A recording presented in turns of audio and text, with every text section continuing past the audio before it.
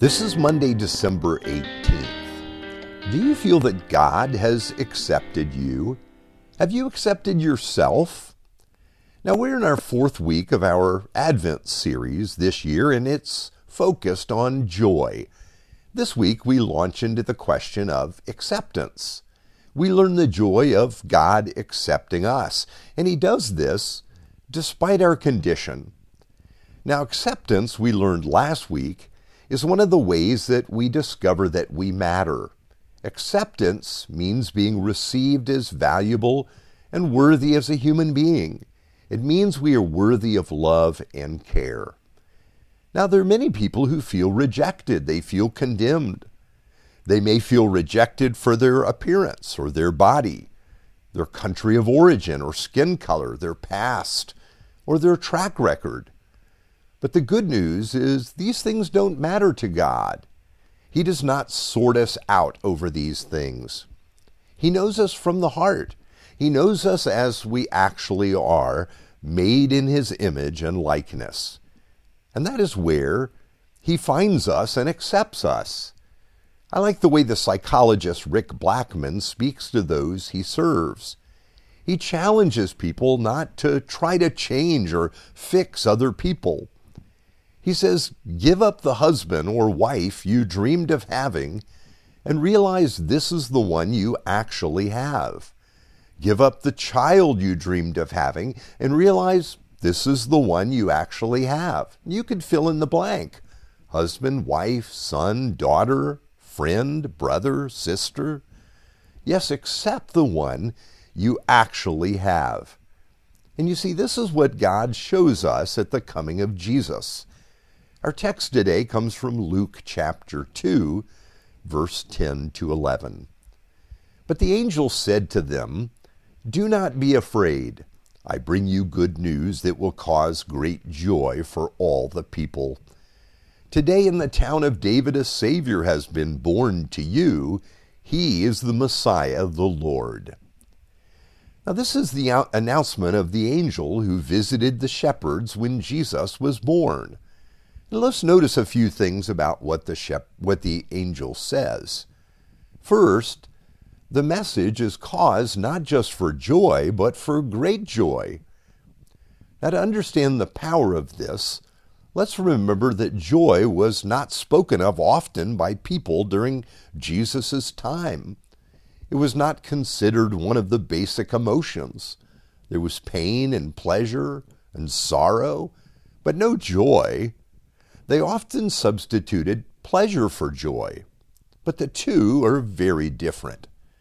Joy is this durable gladness that we have been learning about. It's a gladness rooted in God and His promises that don't fade when we're struggling or even when we're suffering. Pleasure, on the other hand, comes and goes quickly. It cannot be counted on for the long haul. What could cause such joy, such great joy, that the angel is speaking about to the shepherds? And that leads us to the second thing. The news is for all the people, not just good people or successful people or the important or religious people. Jesus came to be God with us, God with everyone, not just a few people. This means people who have struggled with life, people who wonder how God would care for them, people who are not bright and shiny or feel that they're not, people who often feel rejected or even condemned, people filled with pride who think they're just fine, people at the top of their game, or people who have fallen apart. Jesus came for all of them. The good news of God comes for the entire world. Now, not everyone will receive Jesus, but Jesus has come for us all. We might ask, well, how could this be? It is because of the love of God. God throws out a wide net with His love. And love isn't something God does as much as who He is. So if we're wondering, how will God treat me in this moment? He's going to be loving. And that leads us to the third thing. How is God to be loving toward those who do wrong, those who do evil, those who have hurt others? The angel said, "Today in the town of David a Savior has been born to you. He is the Messiah, the Lord." Jesus is the Messiah, the one God promised to send to save the people. You see, Jesus came on a rescue mission. He's come to restore us to God, no matter what it takes. And it's going to take his very life from him. Now, in our world, we live with conditional love every day. People who say to us, "I will love you when," or "I will love you if." But God is not like that. He loves us freely and unchangeably.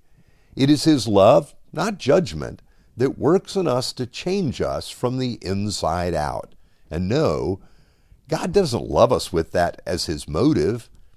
He simply loves us because he loves us, and he loves us as we are.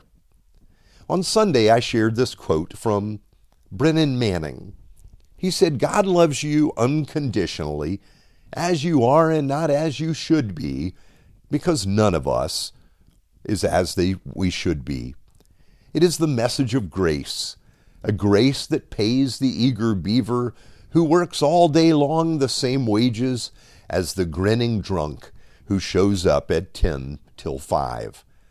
This grace is indiscriminate compassion. It works without asking anything of us. Grace is sufficient, even though we huff and puff with all our might to try to find something or someone it cannot cover. Grace is enough because Jesus is enough. This is the message of Christmas. It's why Jesus has come, so that we might know and rest in God's acceptance of us. Let's pray. Your way is love, gracious God, yet we get stuck feeling self-condemned. Remind us of Jesus and that he was condemned for us. Help us to rest in his grace, for in his name we pray. Amen.